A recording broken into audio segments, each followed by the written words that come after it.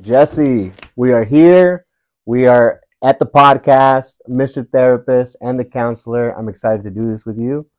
My name is Manny Romero, and I'm Mr. Therapist. You want to introduce yourself, Jess? I will do that.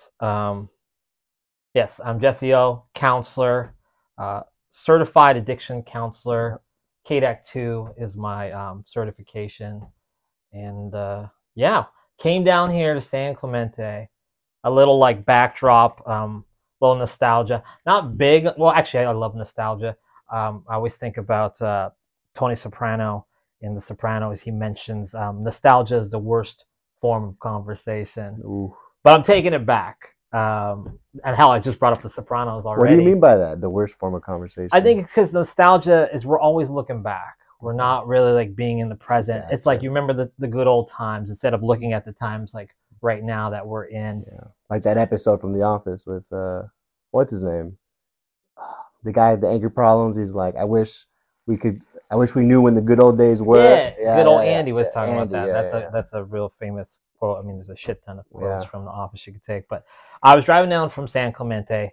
Luckily, there was no rain today. But last week, when we sat down for the first time to talk about doing this podcast, it made me reflect, got me nostalgic about the first time that we met. We worked at a treatment center down here in San Clemente. That's right. A little sketchy treatment center. Which most are. I mean, most are. Yeah, I think at least 2013, right? Yeah. That's when we first met. We I can't remember the first time we actually met. Yeah. But we were in the same place at the same time. That was my first mental health job, actually. Yeah, was it? Yeah. So and then that was like the start for you, like the beginning of you being a therapist. So like I wanted to ask you, like, tell me about like what was going on there. Like what was the drive in your journey? Or I mean, actually, where were you like in your journey? Yeah, so I think 2013, I had just graduated from UCSB, got my bachelor's in psychology. And to be honest with you, like school was never in my plans. Like it's just something I knew my parents wanted me to do, but I never really believed that I could really go far in school.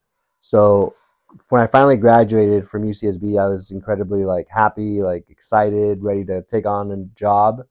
And I realized that with a psychology degree, no one's going to hire you. Like you can't really do anything. So I entered into this treatment center, working as a house manager. Yeah, your house manager. What, like, tell, like, people don't know like the treatment world, like we know it, like front to back, but like, what is a house manager, like working in treatment? What does that mean? You're kind of like a companion or like a babysitter, so they got a bunch of houses with clients who are working on their sobriety, right? And they're newly sober. You got like hours sober to 30, 60, or 90 days sober.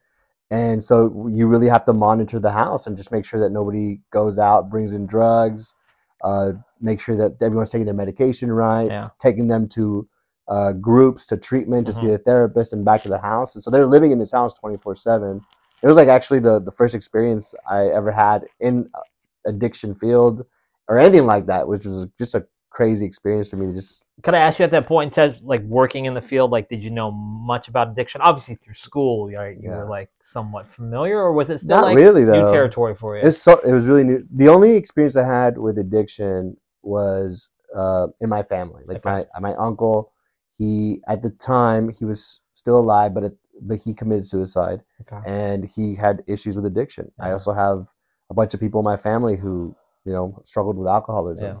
And so that's the only experience that I had. Other than that, no. Like I had the biggest stigma, or the biggest, like, what do you call it? Like just ideas of what an addict was. Right. Misunderstandings, right? Yeah, exactly. So it was kind of cool. Like it really gave me this experience of looking into like what addiction actually is, who it affects, and how it affects people. Yeah.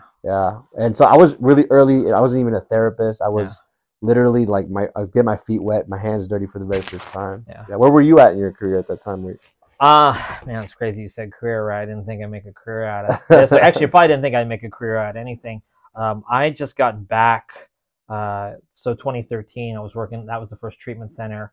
I had just spent a year uh, in Indiana, Lafayette, Indiana, I was sobering up. Okay. I had my demons and issues with drugs and alcohol. So I just moved back to Southern California after spending almost a year out in Lafayette, Indiana, getting my shit together. Oh damn! How many days were you sober when you started working there? I would say it was probably a year. Let's see here. No, it was less than a year. Oh I damn! think it was like August. Well, August 29th is whenever I got sober in 2013. So sorry, it was actually 2014. I screwed up the Yeah, timeline a yeah. little bit. It was 2014 out in San Clemente. But I came back. I had to take my certification. I still wasn't certified as an addiction counselor yet. So I came out here. I came back around like early 2014. Um, Took my test, took my exam, got certified. You could work in the field at like you don't have to be a KDAC. You can be there's Okay. other ways to like get certified and Get work. supervised or work Yeah, under you can do other somebody. so Yeah. but wanted to get a KDAC. That was a big goal for me as well because that was something I the reason I mentioned or talked to you about why I got into the field was that I was like trying to figure out how can I solve my problem.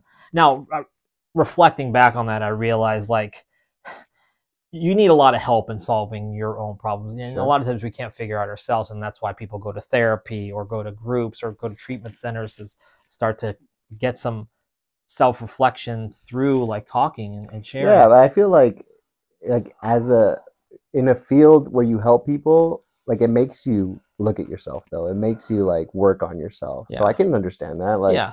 how it's almost like through the education and the help you provide others, like you yourself are getting a lot of help Oh out of it yeah, too. I'm very selfish to this day. Like Yeah. when I'm working with people, around with groups, I say this so often. Like I'm getting so much from them as well as like hopefully I'm providing things for them or information or just guidance. But like it's life, Yeah. continuing to learn, continuing to progress. So so yeah, coming back out here, getting my certification, and then like working. That was pretty much my first job sober in the field. So Okay. I actually was living in I was living in Victorville, California at the time. So I was driving all the way from Victorville to San Clemente sometimes, Dang. which is like a pretty shitty drive. But my intention was like I wanted to reestablish myself out here in Orange County. So got the job at that treatment center in San Clemente where you worked, where we Yeah. first met, and I we could go into details about this treatment center and how like questionable it How was, but shitty it was. yeah, but it was still like one of the best experiences because as a counselor, as throughout this podcast, like I sat down in a room with a bunch of therapists, and I'm kind of how I felt like in life. I felt like I really didn't belong with all these just a high level like with degrees and experience. All these nerds, right? Yeah, all these fucking nerds everywhere, right? I'm like, how's this cool guy? No, I was still rocking a leather jacket back then.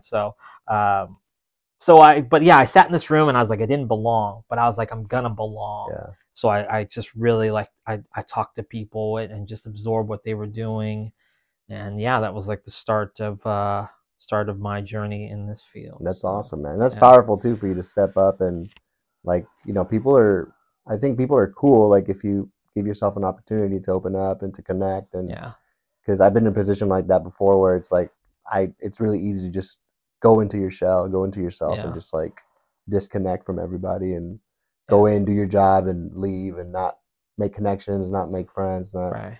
yeah. A real character defect still for me present day is like humility or asking for help, but that was a great moment of me just being Yeah. humble, even though that part of me of like not wanting to like ask for help because like I said I didn't belong, but like I was like I've got to get better, I want to get better, these people know things that I don't. Yeah. So and I think that's really great, kind of reflecting on the learning process of what I brought Yeah. up. So So would you say you became a counselor, a K-Day counselor, drug and alcohol counselor because of you wanting to figure out sobriety?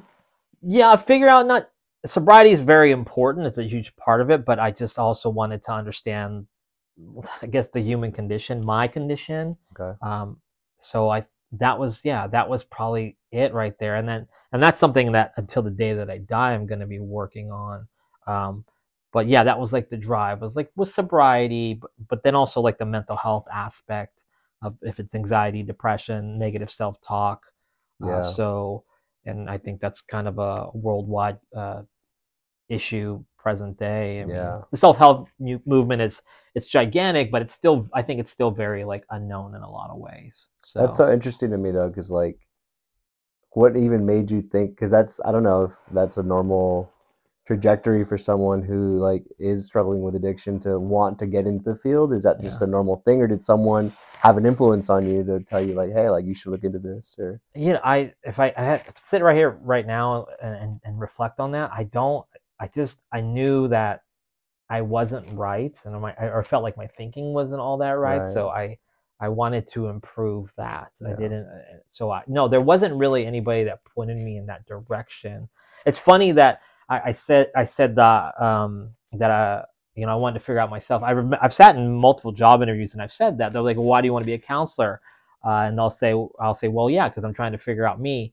And often the response will be like, oh, that's what like a lot of therapists say. Oh, And so I nice. always thought that was quite fascinating as well. Yeah. So, but no, I think I think just throughout time in my experience, but that was my initial drive. It's just like I want to be better, and I think I still looked around with a lot of people in my life that I loved, and I still felt very disconnected. Yeah. So, Yeah.